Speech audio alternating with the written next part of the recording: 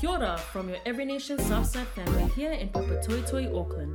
You are now listening to a podcast from our church service, and we pray that you will be blessed by it. For more information, please visit our Facebook page or feel free to contact our church office. And he said to me, "This water flows toward the eastern region and goes down into the Araba and enters into the sea. When the water flows into the sea, the water will become fresh. And wherever the river goes, every living creature that swarms will live, and there will be very many fish. For this water goes there, that the waters of the sea may become fresh, so everything will live where the river goes. Fishermen will stand beside the sea. From Engedi to Onglaim, it will be a place for the spreading of nets. Its fish will be of very many kinds, like the fish of the great sea. But its swamps and marshes will not become fresh. They are to be left for salt. And on the banks, on both sides of the river, there will grow all kinds of trees for food. Their leaves will not wither, nor their fruit fail, but they will bear fresh fruit every month, because the water for them flows from the sanctuary. Their fruit will be for food, and their leaves for healing." So in summary, the water that began as a trickle from the temple of God becomes a mighty river, and every dead thing that the river touches comes to life. The power of the river healed the land. Creation that had not borne fruit began to bear lasting, eternal fruit. This passage is an amazing picture of what the power of the Spirit of God has the potential to do when released into the earth. Over the next few weeks, we're going to be looking closely at the different water levels that we read about from verses 2 to 5, but through the lens of vision, because we believe that there is a manifestation of God's Spirit that He wants to release into our community and into our world through His amazing vision for your life and also His vision for our church. Okay, cool. So, first stage that I'm going to cover today is the trickle mentioned in verse 2, and I read again, "Then he brought me out by way of the north gate and led me around on the outside to the outer gate that faces toward the east." Key words, "and behold, the water was trickling out on the south side." I want to start off by saying God is a visionary. God stands in the light of eternity. He sees it all. He sees the whole timeline of time. And not only is God a visionary, but just as we saw with Ezekiel, God gives vision for the purpose of bringing hope to a broken people. He sees the devastation. He sees the loss. His heart aches, and He creates a plan. And I know we've all been in this state personally, and to be honest, some of us might be there right now, just in that place of utter devastation. And maybe it doesn't even look like it on the outside, but deep in your soul, you know that's where you are. And I just want to say today that God sees and God cares and God longs to reveal Himself to you, and it starts with the trickle of His Holy Spirit. The word trickle means to drop down. So I believe that God Himself releases His Spirit to drop down into our spirit, His nature, a sense of the truth of who He is long before we've ever recognized that He's at work in us. I'll give you a few examples. The trickle came to me after my parents separated. It was a devastating time. My dad's best friend, Barry, was a born-again Christian who took us in, and he started taking us along to a church much like this one. And I really think that faith-filled friendship was a lifeline for my father. And as a result, he would regularly gather us girls together around in a circle of prayer and point our broken hearts to God. And as he prayed, he would declare over us, if God is for us, who can be against us? A trickle of God's sovereignty and that He was on our side. A trickle came again through when my auntie and uncle, who were pastors, took us in. Everyone was taking us in. And before school, every morning, they would gather us all for a family devotion with all of my cousins, and we would sit around. They would lead us in a worship song, open the scriptures, read from it, and send us off to school with an encouragement about God's love for us, a trickle of God's loving kindness. And then the trickle came through the most unexpected way with this phrase that my dad used to repeat to me in my teens, dream big. That's what he used to say, even while standing in the rubble of more devastations. As we got older, he would just continue to encourage me to dream big. He would say, forget about the boys, dream big, travel the world. I took him literally. God is going to do something awesome with your life. And that was a trickle that God had a purpose for me. I want to present this idea to us today, that the trickle is God's gentle pursuit of us in our devastations. Genesis 1:2. The earth was formless and void, and darkness covered the face of the deep. But the Spirit of God hovered over the face of the waters. God is present in the void. Someone needs to hear that today, that God is present in the void and that He is hovering over you. And if you're there right now, hang on for dear life. Call upon Jesus, cling to Jesus. I promise you He will reveal Himself to you. And I also pray that just throughout this week, as you're going about your day, that the Holy Spirit would just kind of remind you of how His trickle has appeared to you in your brokenness, that it might cause your heart to just fill with gratitude all over again and acknowledge Him and give Him praise for how good He is. Okay, now the game changer. Getting sick of this water.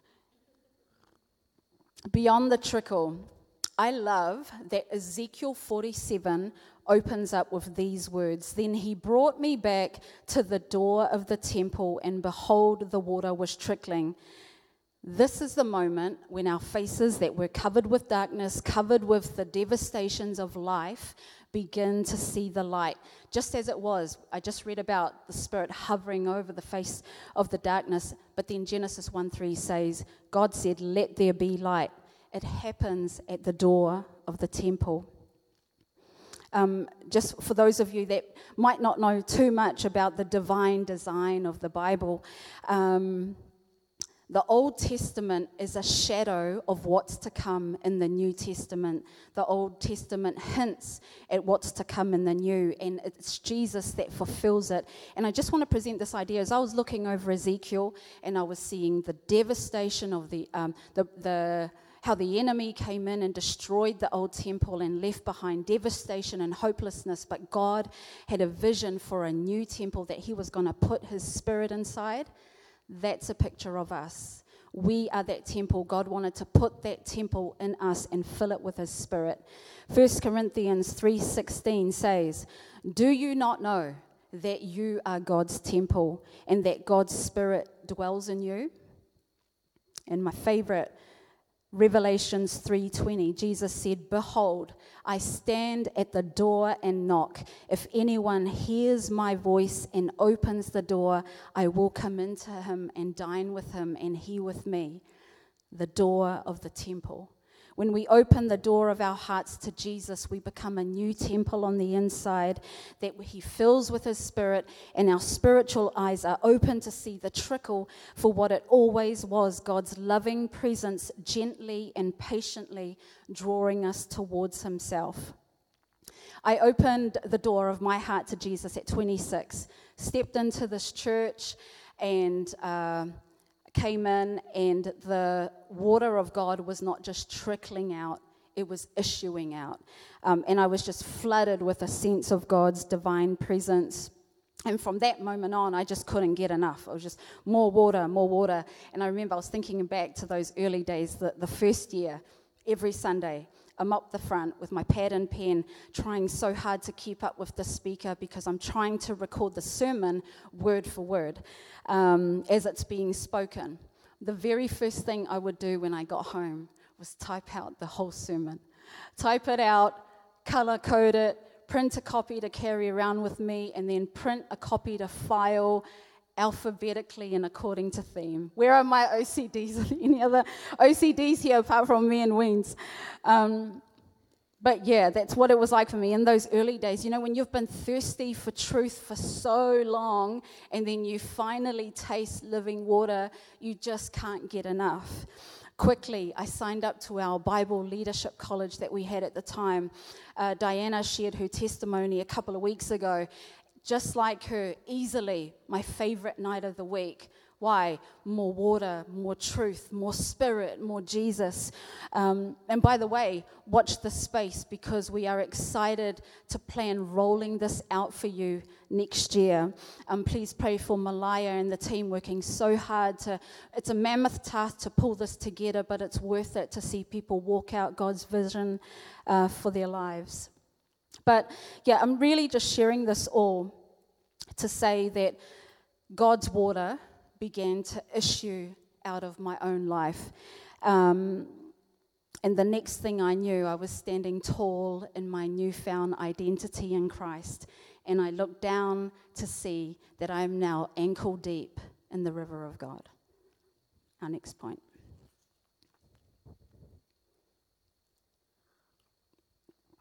Verse 3 of Ezekiel 47. With a measuring line in his hand, the man measured 1,000 cubits and then led me through the water, and it was ankle deep. So if the trickle stage is about God's gentle pursuit of us, I want to present that the ankle deep stage is us pursuing God right back with our whole hearts, walking, moving those ankles in obedience to his word. And this relational dynamic with God, of God pursuing us and us pursuing him with our whole hearts and with a desire to be obedient, is what creates intimacy. Quite honestly, there's no relationship on earth that compares to it. When you have a holy God that knows you like no other, that loves you like no other, and then you have a thirsty, a surrendered soul coming together, it's fire. And it's out of that intimate relationship with God that he will begin to birth the vision that he has for your life, that he has long desired and planned to bring forth from you. If you've ever wondered, how can I know God's ultimate purpose for my life? It is found in that secret place of intimacy. Jeremiah 29, 11 to 13. So many people stop at verse 11, but you have to keep reading. For I know the plans I have for you, declares the Lord. They are plans for good and not for disaster, to give you a hope and a future. In those days when you pray, I will listen. If you look for me wholeheartedly, you will find me. This happened to me 2 years after making a decision for Christ. I was in a hotel room in the Philippines. I was there for a campus conference. And I just remember being awoken in the early hours of the morning, and I'm just feeling this really strong pull, this strong tug in my heart towards God. So I just sat up to pray. And after a time of prayer, that time of prayer turned into worship. And then it turned into a deeper kind of prayer, and then the ugly cry kind of prayer. And it was just an intimate, holy space. And I just remember in that moment just surrendering the totality of my life to God all over again. I just said, Lord, like, you've got my whole heart, you've got my whole life. I am yours. What do you dream of doing with it? And then I heard the whisper. I heard the Holy Spirit spoke to my spirit in a way that I'd never experienced before. And he said, turn to the book of Habakkuk 2. And so I did. And the very first words I read was, write the vision and make it plain, that he who runs may read it. I had no idea what the vision was at the time, but to be honest, it didn't even matter. I just knew that this was my word from my God for me. Matthew 6, my word from my God. I just want to say that God's vision for your life is found in seeking him and not seeking vision. And God's vision for your life will be revealed to you in your complete surrender. Matthew 6:33. But seek first the kingdom of God and his righteousness, and all these things will be added to you. So that was the beginning of my intimate journey with God in a new way and being led through his waters. It was also the beginning of my journey as a visionary. Now, because we're talking about vision throughout this whole series, just personally, the problem with being someone like me, visionary, dreamer, is that you just have big ideas coming out of your ears. Like, there's no shortage of it. But God has shown me something so profound over the last 16 years that I wanted to share with you guys about having a God-given vision and how to bring the thing to life. The best thing that you can do with your prized vision or your prized dream is to let it go. You will never hear this out there. You will never hear that in the world where, in a dog-eat-dog world, where it's all about the grind, it's all about getting ahead, it's all about working yourself up into a frenzy to just reach that high thing. God's kingdom is different. God's kingdom is completely different. And I don't mean give up all hope on life and storm out of the throne room of God. Pepsi? No. The last thing I want to do is be a dream killer today. I'm the biggest advocate. I'll be your biggest champion if you have a God dream in your heart. But I'm just talking about surrender and living in that tension of faith. It's the best thing that you can do for your dream. Lay that prized thing on the altar and trust God to bring that forth if it is his perfect will.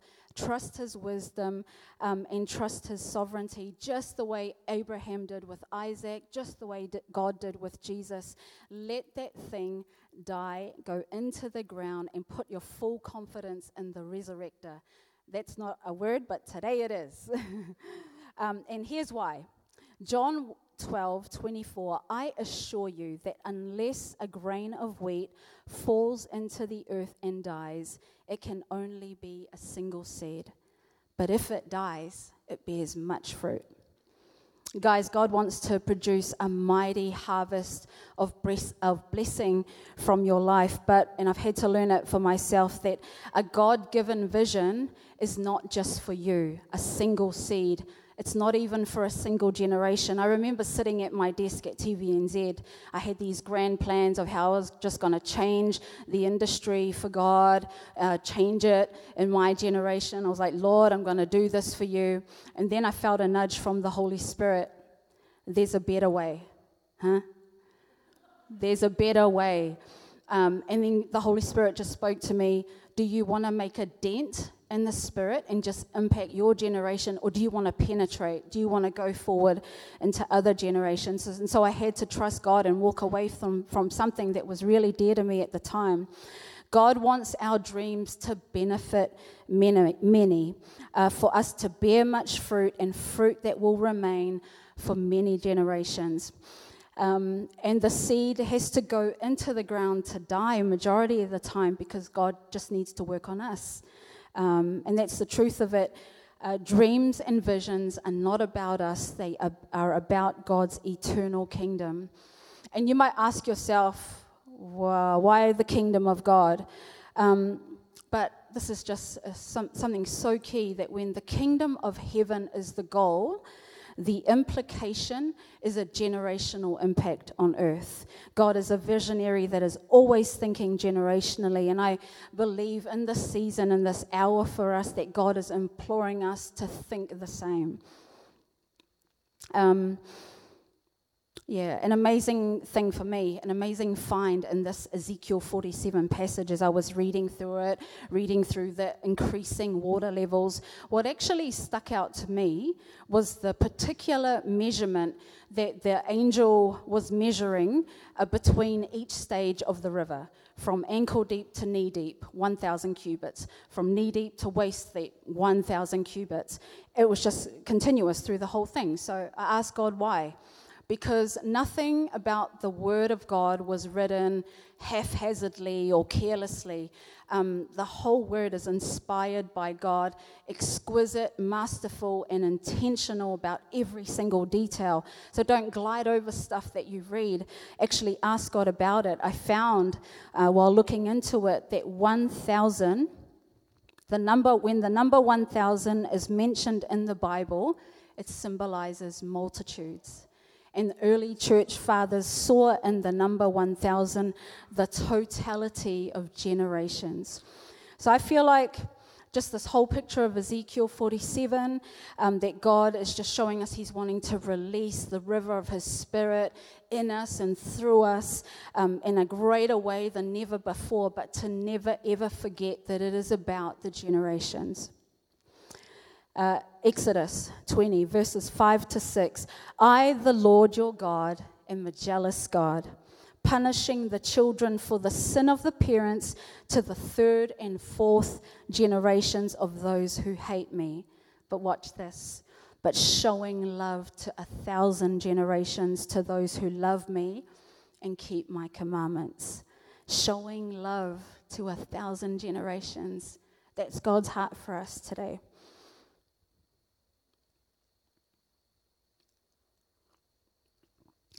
I've been in this church for a while. I feel like a dinosaur. Been in this church from the beginning, been through all the seasons, and but I've just never felt this excitement and this anticipation deep in my spirit before. That church, this is our time. This is our time, and God is wanting to shift the paradigms of our thinking and our dreaming. God is wanting for us to not just dream bigger, but dream better. And also, God is wanting us to rise up, warriors of God. While I was praying this week, the Holy Spirit just spoke to me something, the sound cloud of apathy. Not just the cloud of apathy, but the sound cloud of apathy. It's the kind of sound that speaks to you and just tells you, you're never going to be enough. You're really blowing it. You kind of were on your way to being a warrior before, but not anymore. Just words of death, and that's the enemy.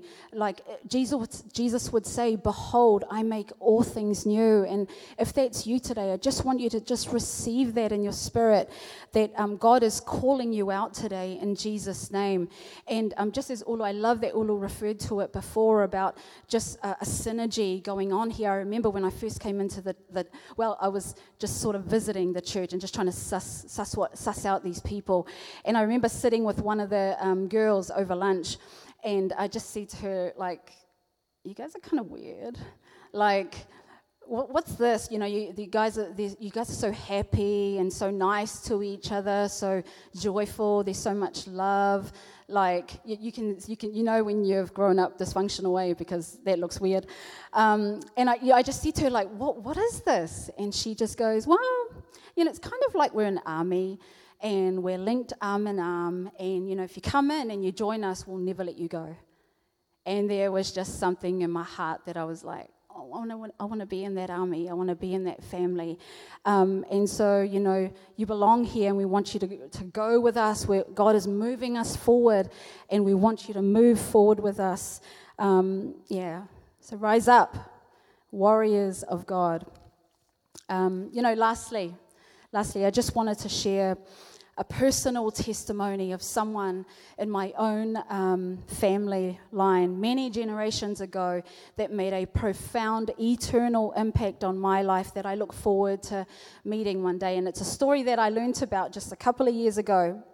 My father comes from a small island nation called Tokelau, made up of 3 atolls. The whole nation measures just 4 square miles.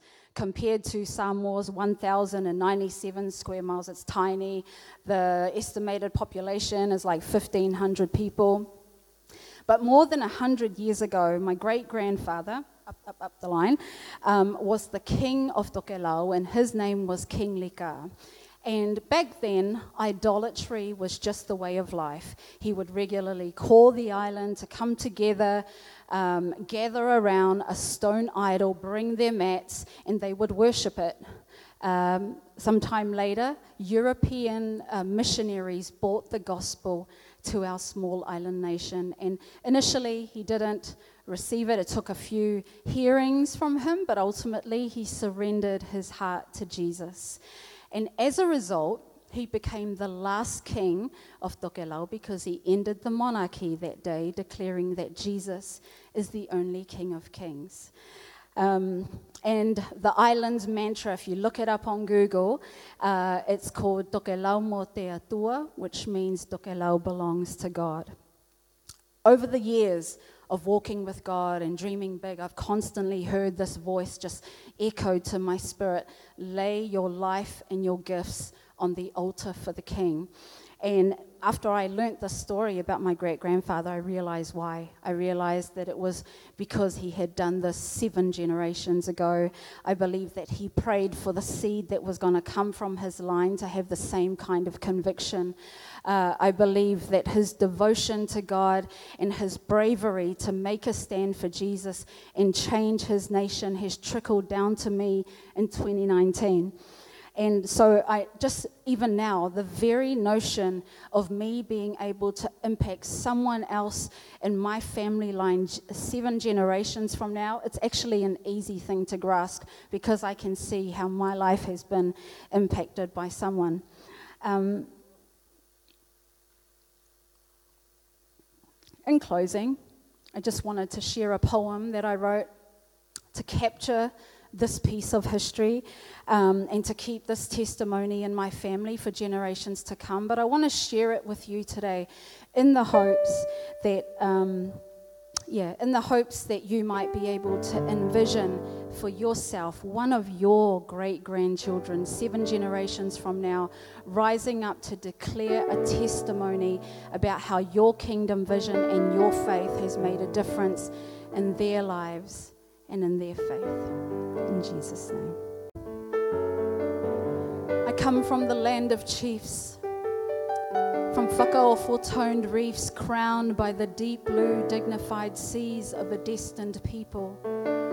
Destined, but back then still hadn't yet arrived at God's destination, lost at sea, carried away by the winds and waves of their idols. Those were much darker days before the Mala Malama came. I am 7th generation seed of Aliki Lika, a shoot of wonder planted deep in the soil of my great-grandfather's legend, discovering my roots, and legend has it, I'm not just the daughter of a fisherman, I'm a princess. Once upon a time, my people were founded on a monarchy and blood was king. 165 years on from his reign, and I'm just beginning to see the silver lining of a blessed history, the clouds of revelation of fresh water to me. How the king once worshipped the land and sea, praising the earth for yielding him food while starving the lumanaki of a greater harvest. How the king who commanded the village to wrap their mats and their hearts around a stone would later himself have a change of heart. How 10,000 miles away from our humble shores, the gospel adorned Balalangi feet and boarded a vessel for 4 square miles of atoll, crossing oceans and borders in a crossword fashion from the United Kingdom to the United Islands of the South. How in the beginning was the Word, and the Word was with God, and the Word was God, wrapped up in the message that has always been on a mission to us. The Spirit of God was rising, calling to the land of the beloved north wind. Tokelau mo te atua, but King Lika denied it. Tokelau mo te atua, but the Christ was twice refused. Tokelau mo te atua, 3rd time, but this time it was more than luck, it was destiny. The waves of times past surrendered. The king cast his crown at the feet of the Rock of Ages and rewrote the pages of our story. One man's decision can turn the tide for generations. 7 generations later, and my heart was turning on itself, serving 2 masters lost at sea. Dead bones caught in a rip of unbelief and crying out, who am I? Where am I from? Why am I here?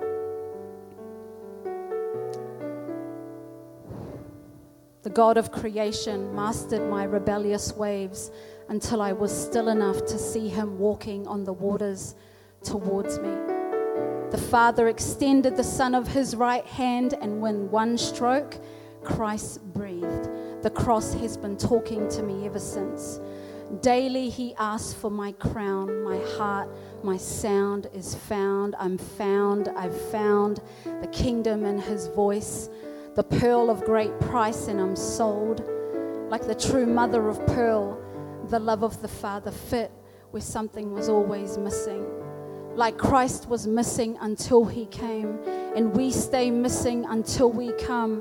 So come, ye lost at sea, to the story and song of our salvation, to the message that reached our forefathers, to the word that made them free, to the King of Kings who is risen above our land and seas, to the voice calling forth the next generation.